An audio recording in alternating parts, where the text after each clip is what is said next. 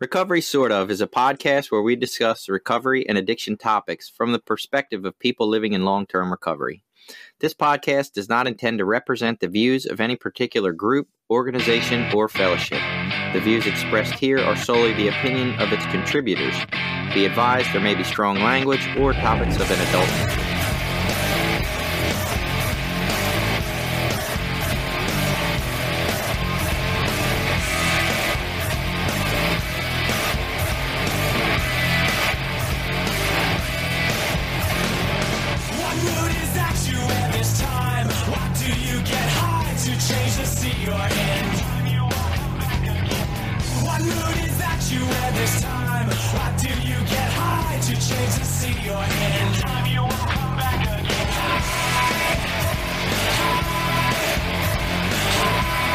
Hi, it's Recovery Sort Of. I'm Billy. I'm a person in long-term recovery.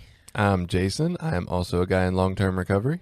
And this week we are going to talk about cell phone addiction. Cell phone addiction. Yeah, it's a fun thing we see. At least I see a lot. I observe a lot of these behaviors in my kids, definitely in my wife. I see it in myself at times and try to actively watch what I'm doing. So we want to talk a little bit about that, get your feelings and opinions on it. I mean, I did very minimal research for this. I was counting on you to do it all. But I did see that there's some argument about whether cell phone addiction, technology addiction, internet addiction, whatever you want to call it, social media addiction, like there's a whole lot of different variations of this same similar concept. And there's some disagreement about whether it's really a classifiable or diagnosable thing or not. So it'll be interesting for us to get into that, and maybe we'll even discuss whether we think it is or not. Before we do any of that, I did want to acknowledge Stephanie reached out to us, one of our good friends, and she wanted me to thank you for your association of the higher power and the wind. You had an analogy about that. She really appreciated that analogy. It helped her in her recovery to understand a little better. Is that from Step 11 maybe? Yeah, Step 11. I just wanted to pass that along to you. Thank you. Sarah had reached out to us, a friend of ours, and she really loved the ACEs episode. Just been hearing a lot of good feedback about quality stuff. Autumn as well reached out to us and gave us a nice compliment. And so it's just great. I think when people reach out, I feel a little more useful and not just like I'm talking into space sometimes, even though I would do this if nobody listened, probably just because it's fun to talk to you. Yeah, I enjoy it as well. Also, I'd like to give a shout out to my other friend, Jason, who I ran into, and he mentioned he had been using the podcast during, I guess, a lot of the COVID pandemic things. He had been listening to podcasts pretty regularly and got a lot out of it. Sweet. And one other weird thing. So I happened to get stuck on YouTube the other day. I don't even know what I was trying to figure out.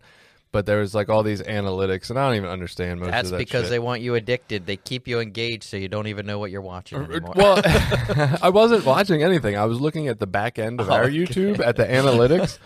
And like I said, I don't understand most of that shit. It's so far beyond me. Yeah. There's all these different things and people who click at the end and what counts mean and blah, blah, blah.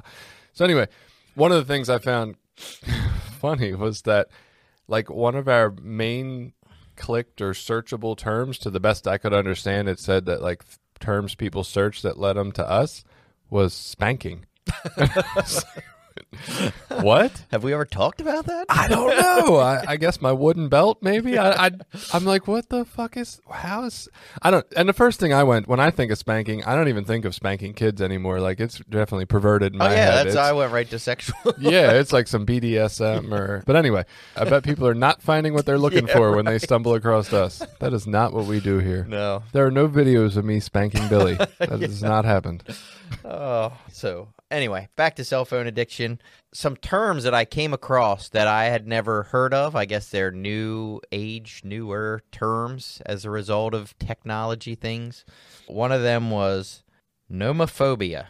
Nomophobia. Can you guess what you think that is? Nomophobia, the fear of no more. Fear of going without your phone. So that is now a phobia.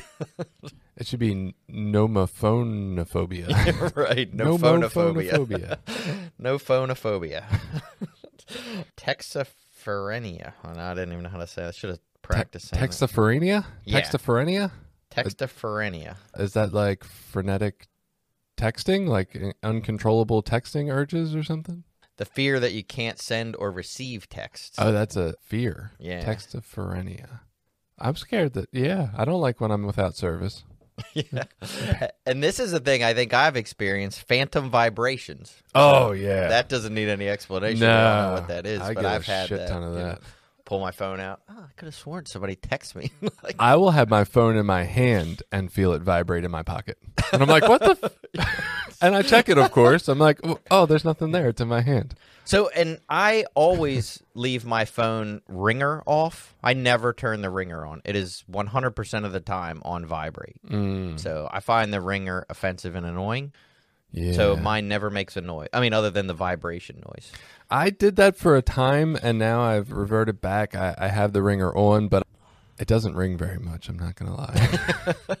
There's not many rings on my phone. And all the text message and notification sounds are turned off, except for like one important person in my life. And I'm like, yeah, I want their text messages to make noise, but everybody else, I'll see it when I see it. Yeah, so in my everyday job, I do dispatching and stuff, communications with the employees at work. So my phone is either text or calls all day. Right. And so it just gets annoying as shit with all these different noises going off all the time. So it just vibrates. I mean, it's usually sitting close enough to me that I hear it or notice it. So I have yet to have anybody text me with an offer for like $1 million deal, and I missed it because the sound was off. So I'm just going to stick with it. Yeah. Nobody's doing that for me. You know, getting back to the sort of addiction point of most of this, really what interested me in this is the concept of, is this really an addiction? And then how dangerous is it for people? Is it something I need to worry about? Because, like I say, some of these things when you read or hear about it, I'm like, oh, I definitely fall into that category. You know, I was looking at some of these. They have a bunch of quizzes and things you can take to see if you're addicted to your technology. Or if you're Mickey Mouse. Yeah. And more or less what it came to for me was, it's like most substances or things that people get addicted to. There are plenty of people that can use it healthy, that aren't addicted to these things.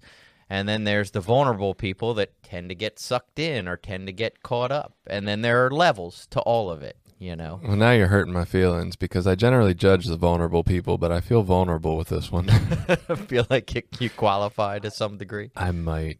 I do pull my phone out a lot, and then I'll run out of things that I generally look at. Like I have my normals, you know, my go-tos, and then when I run out of them, I'll set my phone down, and I'm like, oh, well, I'll just sit here for a couple minutes without looking at it then, since all my stuff's, you know, I've read all the news and everything's all up to date. And then within like 10 seconds, I'm reaching for it, and I'm like, oh my God. So everything that I read, which was not very much, but anyway, the little bit that I read basically said that the argument about it being an addiction in the professional community isn't really about whether it has the addictive properties. They all agree on that. It has addictive properties, and people do interact with their phones or the internet in addictive ways. The argument was that it's not producing the same disquality of life as these other addictions, and therefore they don't want to diagnose it. That was more of the thing. It wasn't like anybody was arguing, oh, no, this isn't addictive at all, or it doesn't harm your life. It's just that it's not harming your life the way a drug addiction, a porn addiction, a gambling addiction, anything along those lines really produces some negative consequences for you. And phone addiction, generally, you just don't have many friends and you sit at your house. Sort of. So the argument I would have to that is, you know, they talk about teen suicides and teen deaths, and the suicide rate in young teenage girls, the preteen rate, is up something like 125% in the last 10 years. And in teenage girls, it's up like 100%. And they attribute a lot of that to social media, all the filters, all the fake Instagram life, and those sorts of things that are driving young people, especially vulnerable young women, to commit suicide. So, according to an article on NPR, teens that spend 5 or more hours per day on their devices are 71% more likely to have one risk factor for suicide. So that would agree with your statement. Yeah, and I, recently watched a documentary on Netflix. I tend to watch a ton of documentaries. Anybody that knows me, I don't like fantasy shows or fake shows too much. I spend my day watching boring documentaries, but there's actually a really interesting one. It's on Netflix now called The Social Dilemma. It goes into some of that and some of the other issues with social media. Over time, so I've kind of followed technology, and I've always tried to pay attention to the dangers in technology as it's developed. And I'm not a conspiracy person. I love technology. I participate in all of it. But we've been watching it, at least if you're observing some of these things, you've watched a pattern through like video games and some of the social media and different applications of these online games. Now you get all the online games on your phone, and how their design is different than even video games back when I was a kid. So when in the 80s and 90s, when video games first got to be popular in your home, like you would buy a game, it had a start, it had an end, there was like a mission that you had to go through. When you completed, the game was over, And occasionally you'd find there was some, whatever they call it, like the Easter eggs or the hidden things that you could go back and try to do. Right. But in general, you bought a game, you finished it, and it was over. You were done with that game.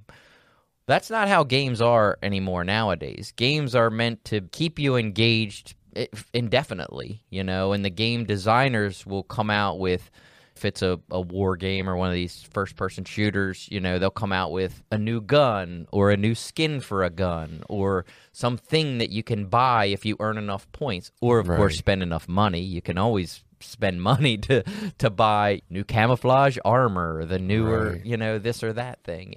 So not only are these games designed to keep you engaged, but they want you to spend money. There's some sort of status symbol involved in a lot of it with how high ranking you are, how many points you get, what kind of gear you have. And there's all these new levels of engagement, so they're hitting so many more buttons than just the entertainment button. Something still feels different even beyond that, but definitely when I was growing up, we had Mario, and we would play this Mario game, and, you would make it through 4 worlds out of the 8, but you only got so many lives, and when you died, there was no save. And so when you died, you had spent an hour and a half, 2 hours on it, you made it through 4 worlds, and then you died and the game's over, and you had to start over from scratch if you wanted to start over again. And I'm like, I've done enough of that. That was 2 hours of my life. Let's go outside for a while. And now, I play a game with my kids sometimes called Rocket League, and it's 5-minute matches against other people online. There is no finish, right? I mean, it's just a 5-minute match over and over and over again, and there's no end, right? There's no, like, when the 5-minute match is over, you either won or you lost, you feel good or you feel bad, and then you want to do it again.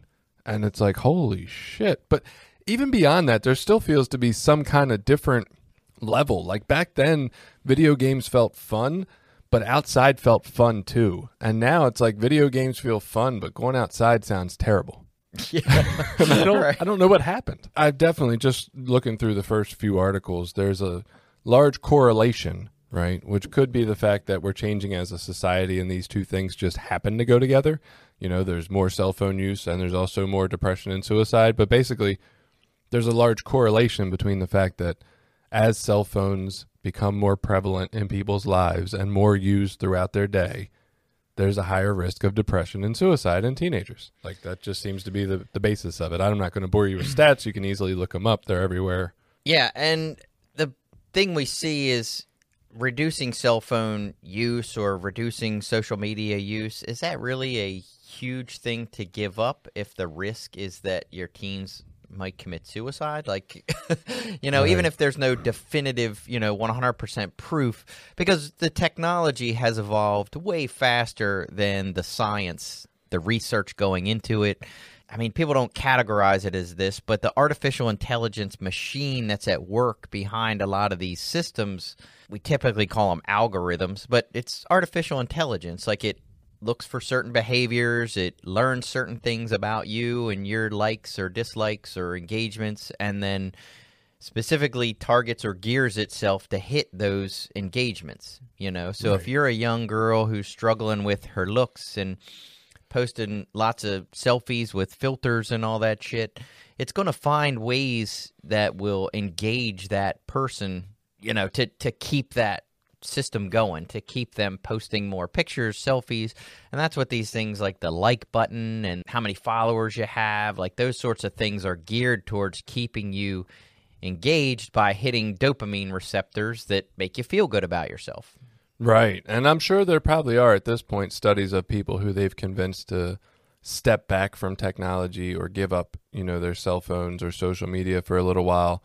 And they probably have had a decrease in depression or a decrease in anxiety. So I wouldn't doubt those studies probably already exist on a small scale at least. So like you're saying, I don't think it's a terrible thing. Relating to my 15-year-old daughters, I hear them at times, and I don't hear every conversation they have, but I hear them talk about their amount of likes or the amount of followers on TikTok or the amount of this or that. And everything we've talked about for this upcoming Christmas already, that gifts they want, all surround themselves with a status, right? Whether it's an expensive iPhone so that the people they don't know can have them as blue messages or whatever it is, right? Or whether it's they want new bed frames, not because they don't like their bed frames, because they want matching bed frames for their room so that they can look better in their videos that they post online. And I'm like, right. Man, what a nicer time it was when I didn't give a fuck what my room looked like because nobody ever saw it.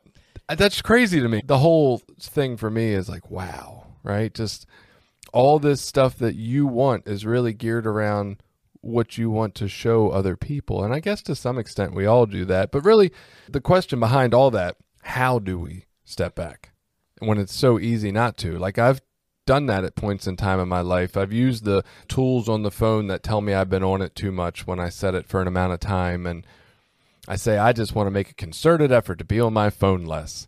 And that lasts for a time. It's like a diet, right? Like it's lasted for a time. And then it's like, but it's fun and I'm not bored. And how do we step back? I get what you're saying. Why wouldn't we want to step back? But how?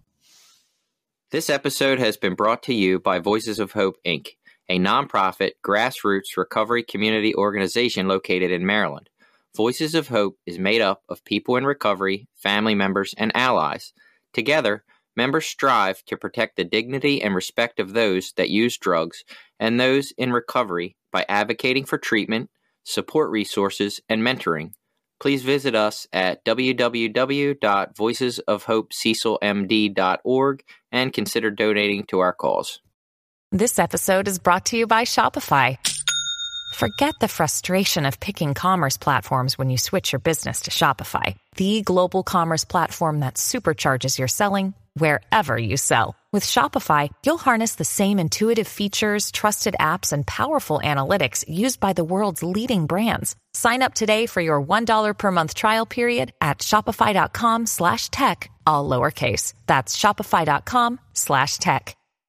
Yeah, so there are a few practices you can do that they say will definitely help with that. We were chatting about a few before we started. So one of the things I do is I turn off all notifications on every app on my phone except for text messaging and my calendar apps. And that's because I have reminders of certain things where I need to be or calendar appointments, and then I keep in contact with my wife, kids, or people through text message. But as far as any sort of other apps, games, social media stuff, all notifications are turned off. You can remove time-consuming apps from your phone if there's certain things you know you're addicted to or you know that are eating up a lot of your time. Stop doing them. So I was going crazy with the Candy Crush at one point in my life, and then I set a time limit on it with the Google Wellbeing or whatever the hell it was. And it was an hour a day, and after an hour a day, I could have the choice to turn it off. It would notify me, or it would just turn off, even though I could go back and turn it back on. But I didn't. I stuck to it. And then at some point, I just stopped playing. I was like, I'm done with this. It's a time waster, blah, blah, blah. I mean, I didn't play for like a year and a half. And now, I don't know if it's the pandemic or the election stress or whatever the hell, I'm back on it. I'm like, this is better than scrolling Facebook. Like whatever, right. I'll just be on here instead. Yeah, and for me, slowly I've gotten away from a lot of the social media, Facebook in particular. I just had the app on my phone and all that. I took the app off my phone and I said, well, I'll only look at it when I'm on the computer or occasionally when, I can pull it up on my phone. I just don't have the app. So, right. Which they make you feel bad about that shit too. I don't know if you do it right through a web browser on your phone. Like they constantly want to tell you, like, your experience in the app will be better. And they're Right. giving you all these subtle hints that they want to put the fucking app on your phone. Yeah. So I refuse. And now I just stay off of it altogether, mostly because, like you're saying with the time limits, I'm like, oh, I'll get on and scroll through while I'm bored or whatever. And then I realize, like, I'm sucked into some argument or I'm sucked into some shit I'm reading that's made me angry. And what I was really just killing time waiting for a flight or something, now all of a sudden I'm mad after 3 days. Waiting for a flight. I'm not that fancy. I'm like waiting for my kids to get done a soccer Yeah, game or right. something. Well, yeah. I was trying to think of a random thing that you would be Right. waiting around for, but yeah. If I'm sitting around waiting for the kids or some school event, kind of bored, it's like, oh, let me scroll through. And before I know it, I'm like totally unengaged with whatever's in front of me, and I'm actively engaged with whatever argument I'm in on Facebook. So I think this totally proves my point that we constantly go back and forth about, that all people are sick. Because I think we all are susceptible to cell phone or internet or technology addiction. I mean, we might be more susceptible as addicts or alcoholic, but I think everybody's susceptible to this. And so maybe our degree of ailment or sickness is a little greater, but I think this is all the proof I need to say definitively all people are sick. Yeah. Well, everyone has degrees of unhealthiness in some Right. form or another. I'm going to run through a couple of these, the things we can do to avoid it, and then we can get into who is most susceptible, because I have that as well. So some of the things you can do: keep your phone out of sight. I know I'm a person that keeps my phone with me all the time, 100% of the time. It is always within arm's reach. I literally have it in my hand as Billy's talking.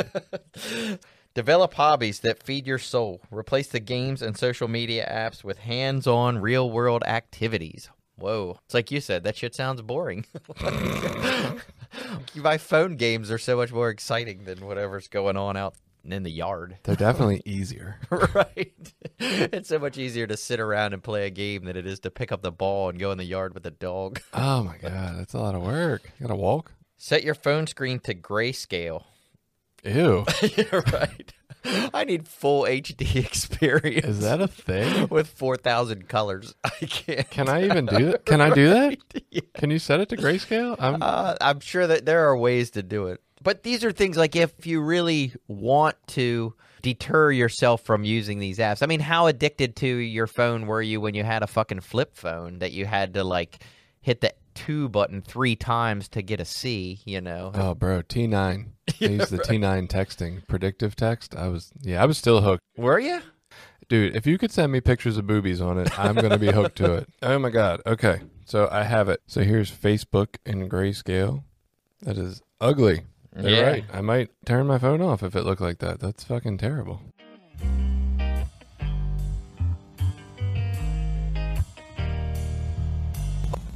Technology in and of itself isn't bad or good. It's like looking at any other addictive thing. I mean, I don't know. Heroin's pretty bad. yeah, heroin's bad. That's a whole nother podcast topic I'd like to talk Maybe about it's one week. not. Should we just legalize drugs? But, Yes. you know, it's like alcohol. Like, is alcohol good or bad? You know, it's, Yes, I mean, it's obviously bad. there's dangers and there are things, but people like it, and some people use it in a healthy way, I'll say. Do I don't they? know. Maybe big alcohol has got me convinced, but in any case, not everyone that uses alcohol is a severe alcoholic that's going to damage their whole life and destroy their family. Some people can do it in a way that's fun or healthy. Can or- they? Yes. I'm I not believe sure they about can. this.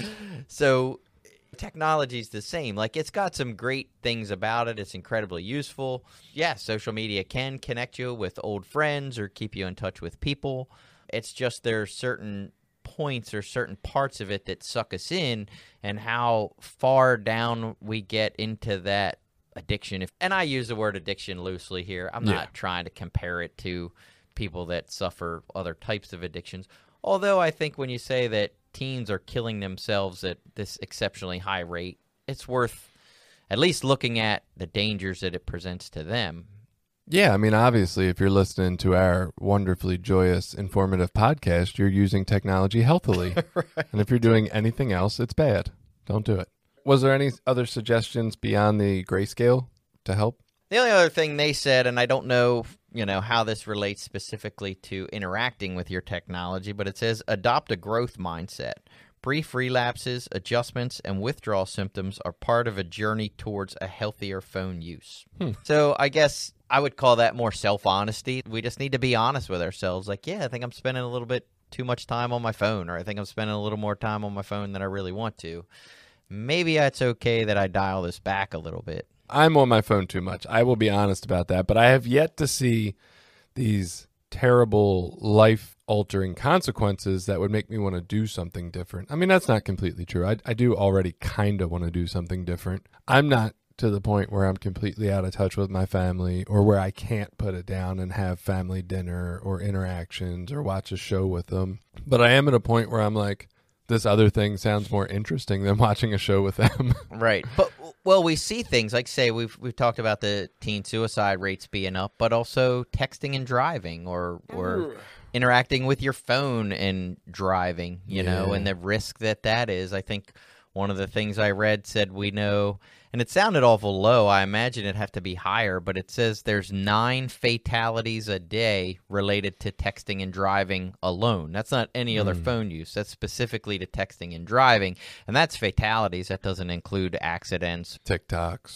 Facebook. Right. And that's a huge concern because that was a struggle for me. I've done some texting and driving in my past and seen the close calls I've had doing it, and I'm terrified by it, and I worry about that with my daughters being drivers in the near future. Like, how can you stay off and know that it's just not that important until you get there? Right, and as an adult, it's hard enough, when we know the risks and dangers of life and driving and all that. Imagine teens where this is their connection to their whole social world. Yeah. This is how they connect with all their friends, and everything feels so important when you're 16, 17, 18 years old. I need to buy some kind of program that turns their fucking phone off except navigation while they're in the car. So, those are two sort of more, I would say, extreme risks that are posed by this addiction. There's a few other minor ones that they list, which, again, for each person you have to decide, is that really something I care about or not? Some of the signs that you might have a problem with your technology would be if you reach for your phone the moment you're bored or alone. Nope, I think I already admitted to that one. You wake up multiple times at night to check your phone. I don't do that. I don't wake up to check my phone, but when I wake up to pee, I do take my phone and check it. Ooh, I don't do that. I'm sicker than you. You feel anxious, upset, or short-tempered when you can't get to your phone? No, because if I leave my house for like half an hour and I'm already gone and I realize I forgot my phone, there's one of two options. I'm either going back to get it or I'm just deciding, fuck it, I don't care till I get back. Because I will go through that if I like stay in that spot. I'll just make that call. It's like, look, I'm either going back to get it or I just don't care. Yeah. Now, when you get back, though, do you immediately go check it? Like, oh, shit, I've been without my phone for like an hour. I better go check to see what's going on. I try to. So one of the things I noticed, like when we were going to in-person meetings, and I'll turn my phone on complete silence and put it in my pocket and not pull it out for the meeting because I do believe it's a huge distraction for me and people around me. And I try to set the right example. And then I'll walk out of the meeting, and if I end up in like a good conversation with somebody, like happens frequently after meetings, I'll have the hour of the meeting, the hour and a half of conversation with somebody, and then I'm finally getting in my car to like go home, and I'm like, oh shit, I forgot to check my phone. I've gone through that like extended period, but it's because I'm engaged. Like you said, I'm active. I'm doing something in person, and I don't even think about the phone. Right. So, see, that's a case where the technology is what's actually keeping you engaged. If you can turn that shit off, all notifications, and turn it to silent, it's way easier to not get sucked in. I mean, if I'm doing something that I think is important and I try to stay engaged in, and it's away in my pocket and I'm not looking at it, it's fine. The problem is that because of the pandemic and the way my life is set up, I'm generally just sitting in my fucking house with it in my hand or next to me. So I don't have any reason to put it away. I'm not doing anything that important that it's going to interrupt it, right? I'm writing a school paper, or I'm helping my son with school where there's lots of downtime, or I can easily distract myself and not feel bad about it because I'm still getting what I need to get done. That's some of the balance between healthy use and where it becomes really dangerous. Some of the other things, the results they talk about,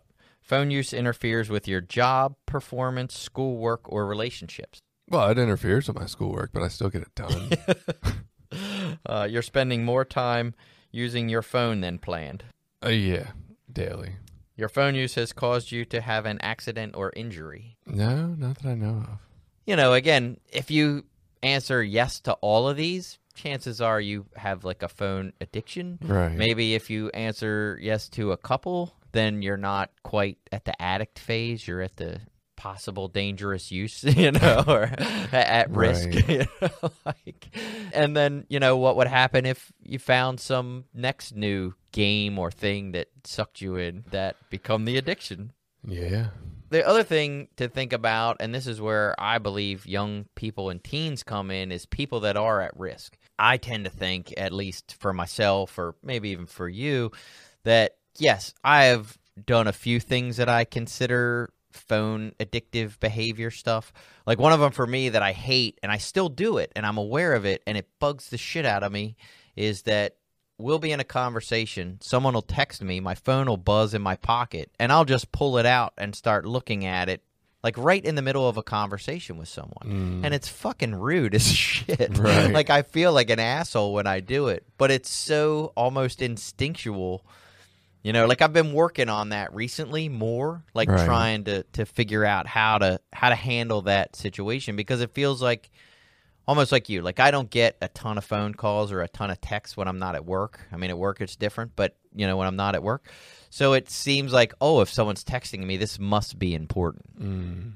Or it's my wife, I have to reply right away, So for my wife, that is the only message on my phone. And I mean to change this because I want my kids to be this way too, but that's like the only one that makes a noise.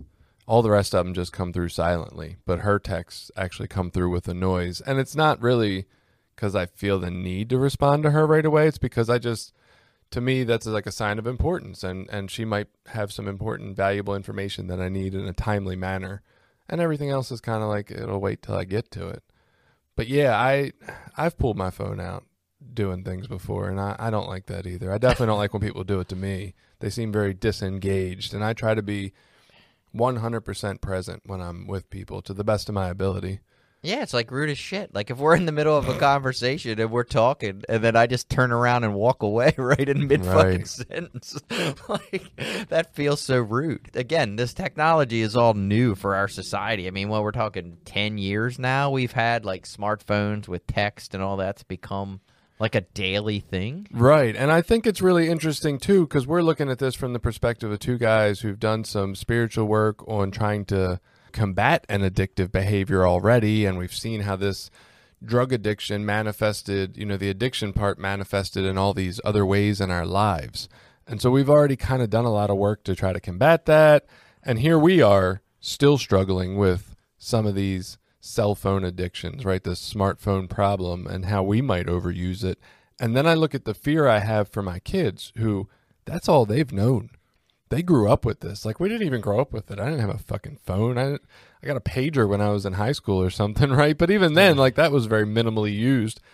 But these people are growing up with their brains wired around this concept of having the phone on you all day, all the time. And so how much more susceptible or in danger or at risk are they going to be as opposed to people like you and me who didn't grow up with this? It's just been a new technology added and yet still has infiltrated our lives to this extent. Yeah, and for kids, I think it's even more scary or dangerous because all of their friends do it. Like it's not, It's very, very rare that kids aren't engaged in some form of social media or phone interaction on a regular basis. So that's what their whole peer network is doing. And things matter, your social media presence and who you're posting pictures with and those sorts of things matter to your social acceptability. I hear about it all the time because my kids have daily technology limits, like time limits, to the best of my ability to set them. I'm sure they have some workarounds here and there. I've found some and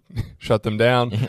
But they have that, and I hear all the time how none of their friends have that, and they're embarrassed for their friends to know that they have time limits and all this stuff. And I'm like, this is the best I can do. And the limits I've put on them are still above what people recommend is the right amount of time for people, the healthy amount of time. It's like still above that, but I'm like, there at least needs to be some kind of time where you get bored and want to go outside or want to play a game or want to talk to somebody in your family. Like, there's got to be some boredom. Yeah, and boredom is actually a healthy thing. So my kids, we've briefly talked about on here, go to an alternative school, and part of their school is they aren't really forced to engage with any learning at all. Like, if they don't want to participate in classes in a day or they don't want to participate in a discussion, they don't have to. They can go outside, and so the school has put some limits on technology because that was creating a new barrier. Right. But they basically counted on the boredom of the kids to actually get them engaged in learning. Because if you're bored, you'll seek out things that are interesting. The idea behind the school is that, yeah, the kids will all come. They'll go through a phase where, oh, what? I'm not forced to learn anything? Well, fuck, I'm not learning anything. And then they do that for a little while and go, wow, just sitting around wasting time doing nothing is kind of boring. Maybe learning is kind of interesting when I'm not forced to do it, because not everybody wants to learn math at 10 o'clock on Tuesday morning every day. Some kids want to do something else on. It's a beautiful day outside. I want to go outside. Back to your point is that boredom is important for their personal exploration and personal growth. Yeah, if you'd have tried to teach me 4 weeks ago about the show that came before the Andy Griffith show, I didn't know Andy Griffith was a spinoff, by the way. I would have been like, shut the fuck up. I don't care. Not really. I'm not rude, but I wouldn't have cared. And yesterday I found myself reading all about the precursor show to the Andy Griffith show because it seemed really interesting to me. And so, yeah, you learn when you're motivated or interested. And it's kind of terrifying. I mean, if you look into it, I believe Steve Jobs, the guy who invented the iPod, the iPhone, the iPad, would not let his kids have an iPad because he believed in the process of boredom, and that leads you to innovation and imagination and all those things. Invention, creativity. So the guy who made these decided they weren't good for his kids because he made them because he was bored. And that's one of the things they brought up in the Social Dilemma documentary. A bunch of the engineers and designers of these technologies either don't allow their kids to be on it at all or have very restrictive limits. Yeah. So because they realized the dangers of these things. And one of the things that was interesting was, and I like to think of it this way because it helps me to realize, like, it's not like these cell phone companies or these social media companies or these evil people that are out to get us and destroy our society, because that wasn't really the goal or the design of these systems. They really have lots of useful benefits. They have lots of things that they can do for our society, but there are risks that come along with it. They're the devil. So is there a quiz? Are we taking a quiz? Are we finding out if we're addicted? So, yeah, you can go online and take lots of quizzes. Most of them are like a lot of the online quizzes that you take. So we're going to answer some of these questions today, but we're not going to get the scale of what the results are, because the online quizzes all work in a way where you got to answer them, and then they'll email you the results because they want to try to sell you something. That sounds like they just want to roll you into internet addiction. It definitely is exactly what it is. And this particular site that I like their quiz the best, but I don't want to promote the site, so I'm not going to tell you which one it is. Do I find out which Disney princess I am? Yeah. For me personally, answering the questions was more like self-reflective because, again, I don't need some random fucking person on the internet to tell me whether I'm addicted to my phone or not. My behavior, my interactions with my wife, my interactions with my family, how I feel about my behavior are going to tell me if I'm doing it too much or if it's a problem. That makes sense. It's just like my recovery. Like, I don't go to the internet and search for advice about my recovery. I go to people that I trust, my sponsor, people in my support group, people that know me. They're the people that I want to get advice from. Yeah, you're an addict when you say you are. Right. Unless I say you are. So I don't necessarily trust the internet to tell me what I need to do about my phone addiction, per se. My cell phone would definitely know if I'm a phone addict or not. Yeah. It's probably the most inclusive information. Go look at your time, how long you spend. Yeah, Don't they have a meter on there that tells you your phone screen time? I don't want to know. I don't know what mine is. I don't think I've ever looked.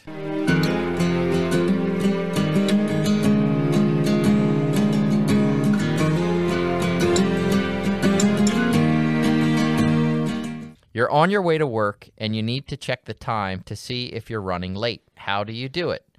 Check my watch like a normal person. Check my phone, of course. Whoa, hold on. Does it really say check my watch like a normal person? It does say like a normal person. So I just got a watch for my birthday this last year, and I wear it pretty regularly now.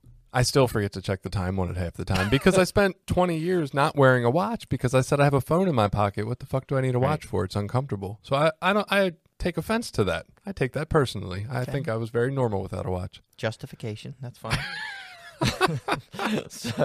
So I check my phone, of course. It's always within reach. I ask someone to glance at the clock nearby. Like, what? Yeah. Why can't I just glance at the clock nearby? Yeah, I don't know. Oh, I'm sorry. I read that wrong. It said I asked someone else or glance at the clock nearby. Okay. Sorry, I read that wrong. Yeah. Hey, Billy, can you look at that clock over there that I see and tell me what time it is? I can't read clocks. Yeah. That question I don't like because when I'm on my way to work, I'm driving and the clock is in the car. So it's right there next to the phone, and I don't have to push anything to see it. So that's kind of dumb. And I don't wear a watch. I don't like jewelry of any kind, really. I wear my wedding ring. That's the only thing. I don't like other jewelry. I don't wear necklaces, rings. Same. And just because I find them uncomfortable. Right. Is really the only reason. I have nothing against them.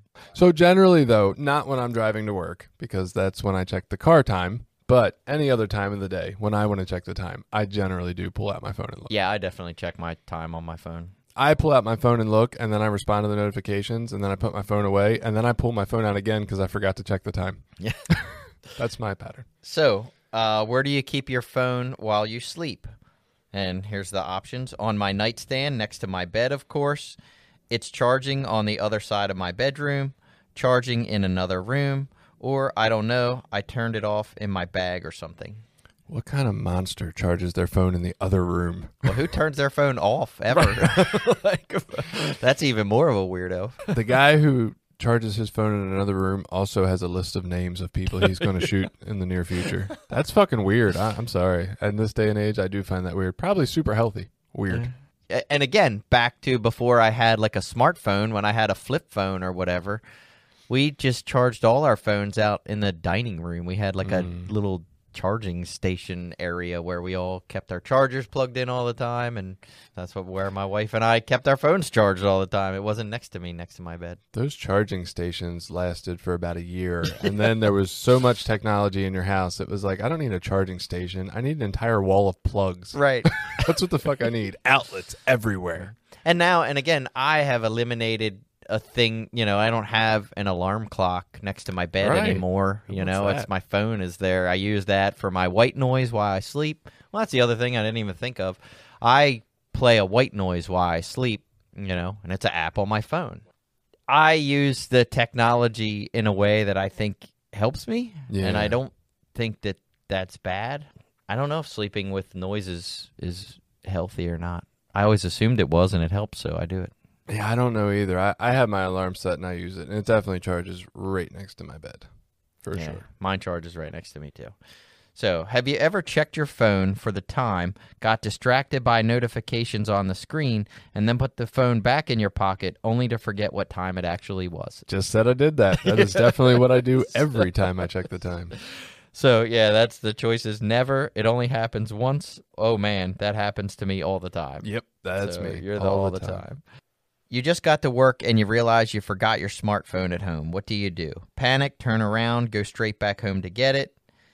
I'm annoyed, but not overly concerned. I'll go home to get it during my lunch break. Don't really care. I can go the whole day without it just fine.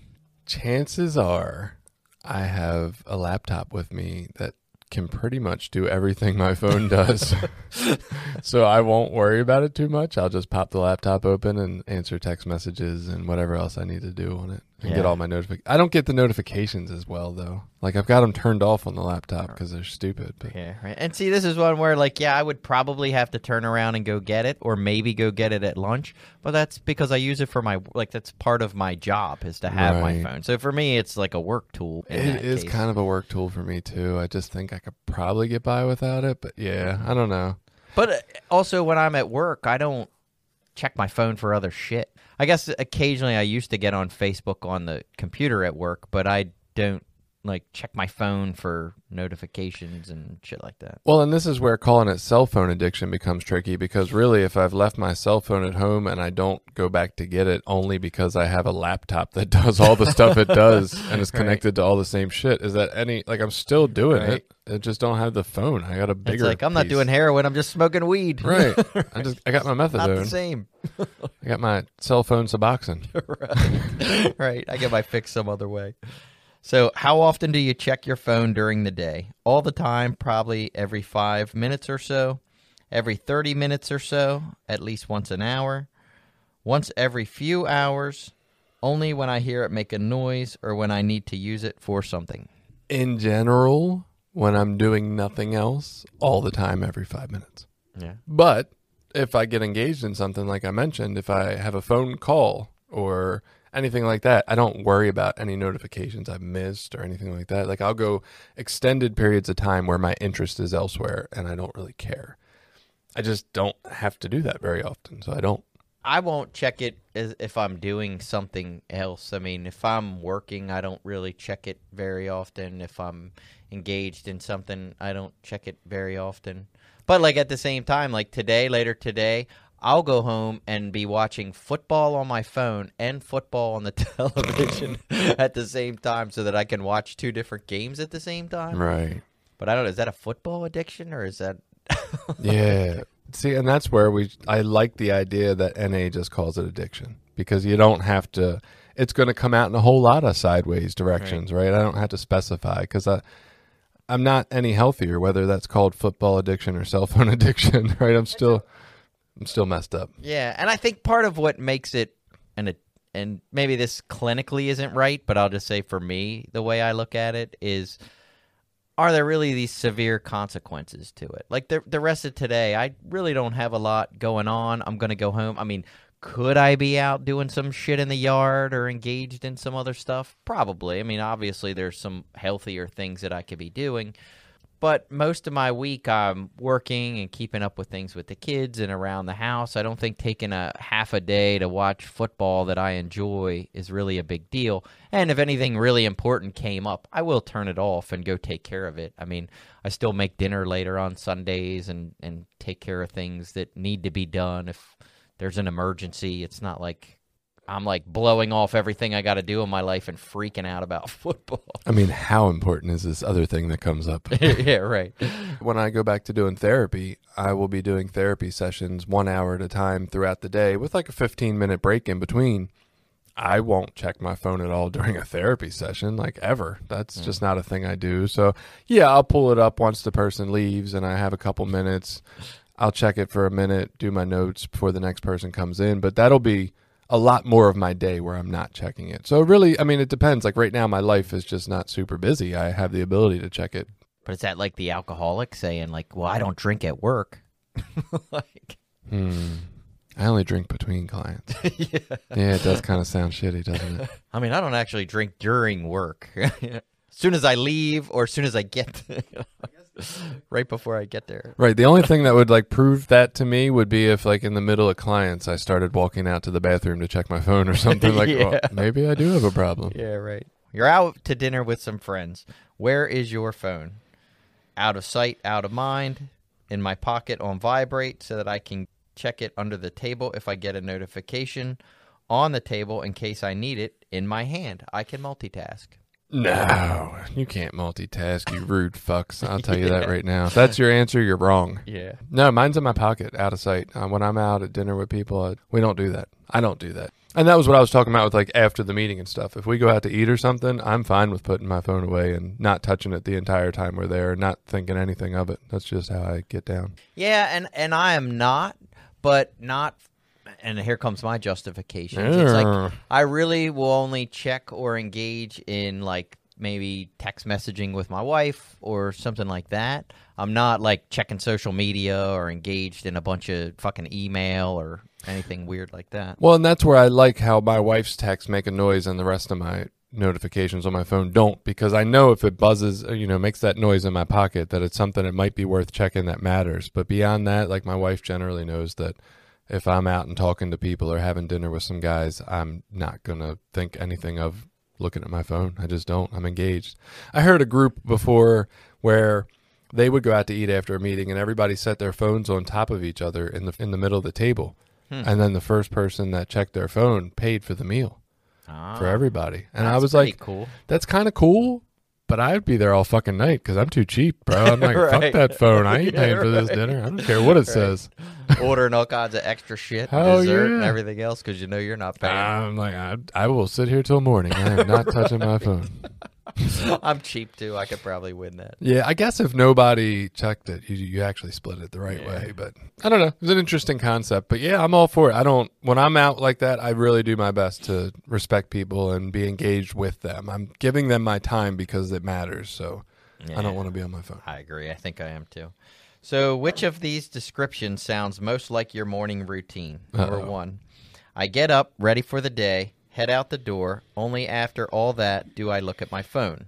2, I get up and get ready, then check my phone for the weather, email, social media while eating breakfast. 3, I wake up and reach for my phone to turn off the alarm, scroll through my social media accounts for a while, then get up and get ready for the day. Where was the one that said I'd immediately look at my phone before I do anything else? Was that one there?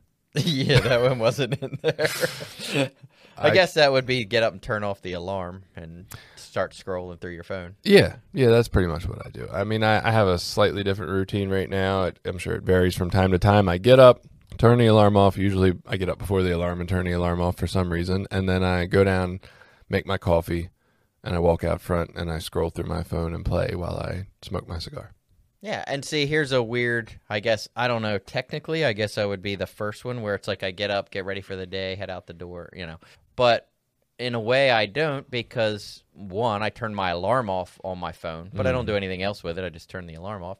But I do use my phone for music while I'm at the gym, and then I have my workout routine is on there as well. My exercises and workout stuff is on my phone. So I'm engaged with my phone, but not for social media or Facebook or email or any of that shit. I'm using it, what I feel like is as a tool that it was designed for. It's playing music and it's, helping Sounds like keep a me rationalization. on track for my, Yeah, I mean, that's the hard part about this phone is it does so many, it's so intricately woven into my life in ways that are useful that it would be hard to picture living without it. Right.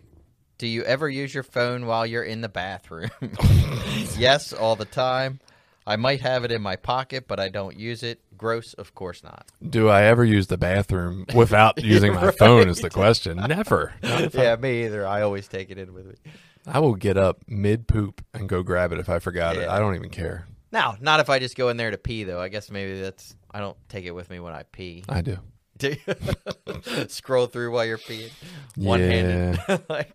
Totally not addicted to my phone, though. Yeah.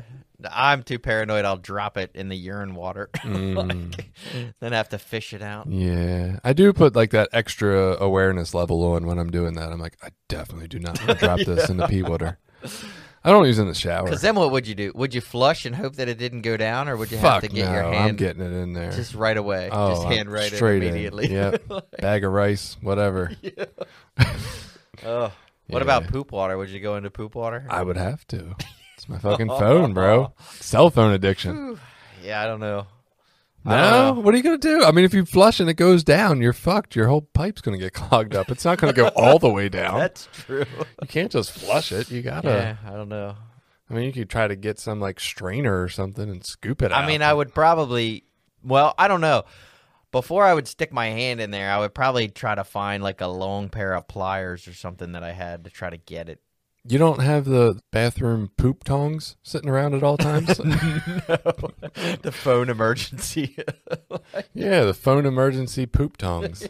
Everybody needs these in their bathroom now. I'm going to market them. Would you rather have a conversation with someone through instant messaging or face-to-face? It definitely depends on the person. Yeah?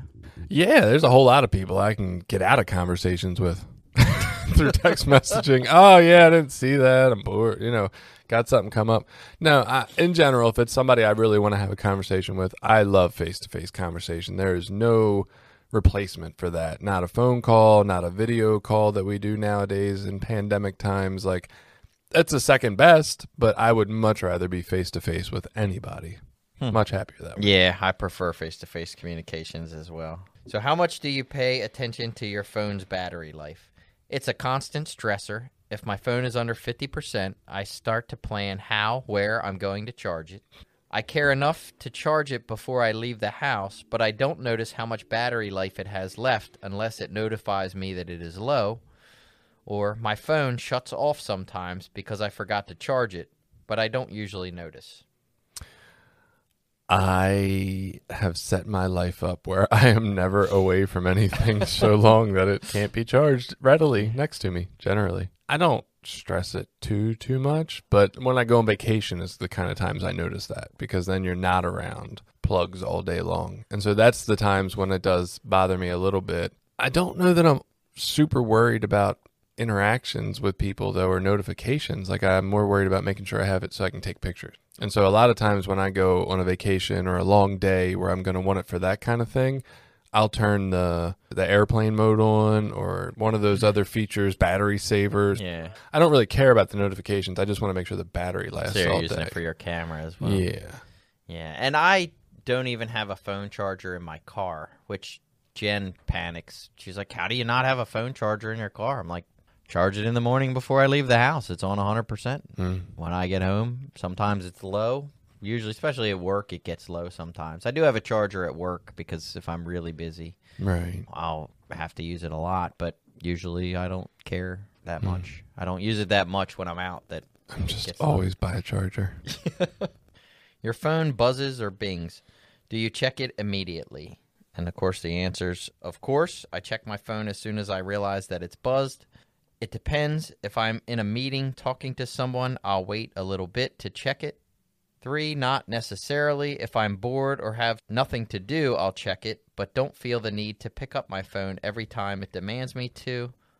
My phone made a noise.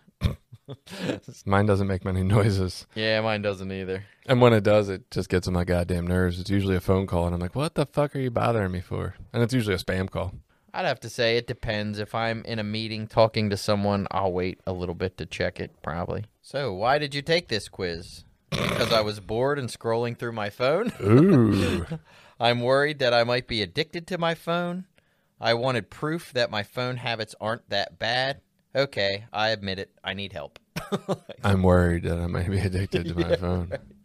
Yeah, it's definitely a weird thing to think about. And for me, I constantly am looking at different behaviors in my life to basically analyze the risk-reward scenario and to see whether the habits that I'm getting into are unhealthy or causing harm or causing unmanageability in my life. Right. Or are they just some things that I'm doing because I enjoy them and I like them and they make my life a little happier? I think the really tricky part with this one is parsing it out between, I mean, there's the cell phone addiction, internet addiction, technology addiction, video game addiction, porn addiction. Like, how do you sort that out, right? Because I think it would be very easy to have somebody come on who's got all the same behaviors, but it just happens to be that what they use their phone for is like porn videos. And they don't consider themselves a cell phone addict. They're a porn addict or a sex addict. Or it's just so tricky trying to label all these different behaviors. I almost feel like we just need a scale of, and I don't even know if addiction is the right word that we want to use, but some word that encompasses all these things, and it's more the behaviors than the thing. Right, and I think that's the importance of conversations like these, and I believe that's what the Social Dilemma documentary, like that's sort of what it brings up. It's like, it's not a matter of trying to say you should use your phone or shouldn't use your phone or your phone's bad or Facebook's bad or any of that. It's really just awareness. Like we need to honestly take a look at what things are causing harm or destruction in our lives and how bad they are. For some people, it's video games. For some people, it's pornography. And then we can plan what our course of action is. Pornography is my issue, then the phone's probably not the problem. One of the other things they talked about in there as part of the stressors and part of people that are vulnerable to this stuff, it's people that have underlying issues going on in their life. Anxiety, depression, unresolved issues. The same things that you typically see that people that are addicted to substances have are common with people that have some of these phone addiction and They got some aces. internet addiction. Yeah. And so some of the recommendations are cognitive behavioral therapy, you know, addressing some of these underlying issues. And that may help with some of your phone addiction issues. And I'd love to have somebody on that goes to an internet addiction or phone addiction program. I don't even know if that... Yeah, I don't know if that's a thing that I'm exists. sure it's a thing, but I have no idea where or how large or small it is. Maybe even an expert that treats people who struggle with this pretty frequently. I just think that would be hugely interesting to get their perception on it. So maybe in the future, we'll look into getting somebody like that on here. That'd be great. I guess I'd have to find them. That would be step one, and then inviting them. It's interesting, right? Because we can have these behaviors manifest in all different kinds of areas. I think we talk about this a lot, just that idea that some of them don't seem as bad. And I think we talked about it last week with Stacy a little bit. Like, where do you draw the line, right? Is your fishing really a problem in your life? Is your artistry or musicianship or whatever these positive behaviors are, you're working out, is that a problem for your life? And what kind of distress is it causing? And in the therapy world, the number one qualification that every diagnosis needs is that it causes life problems. Like, if it's not a problem in your life, it doesn't matter if you really experience anxiety. We're not going to diagnose you, period, because it's not causing an issue. And I just think a lot of these, the issues are smaller or not as easy to see, right? So like with the cell phone, does it cause minor issues and some disconnectivity from the people in my life? Yeah, it does. There's no doubt about that there's some. Is it enough to really make me want to get up and do something about it?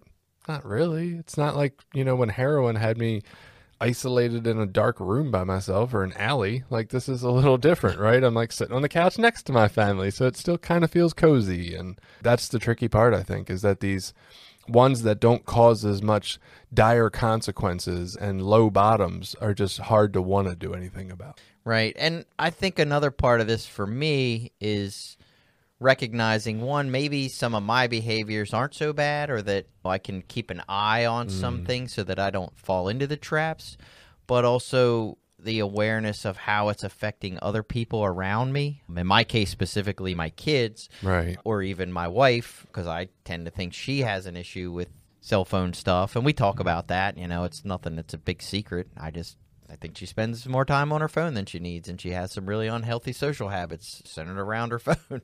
Man, and I didn't want to call Kim out on all that stuff, but just saying. Well, it's things I've brought up, and she recognizes that it can be an issue. Just having the conversations and awareness, it's like nobody's surprised when you say to someone, oh, that person was drinking too much and became an alcoholic. It's like, yeah, that's what alcohol does. And I think the same thing with technology. It's like not everyone that picks up a phone is going to immediately become an alcoholic, but the potential is there for people to get sucked in, to fall into traps, to get a phoneaholic. Yeah, to become a phoneaholic. And of course, it's important that you recognize that there are differences. If your issue is pornography, just taking away your phone probably won't fix that, because you can get porn other places. Yeah. Social media is the same way.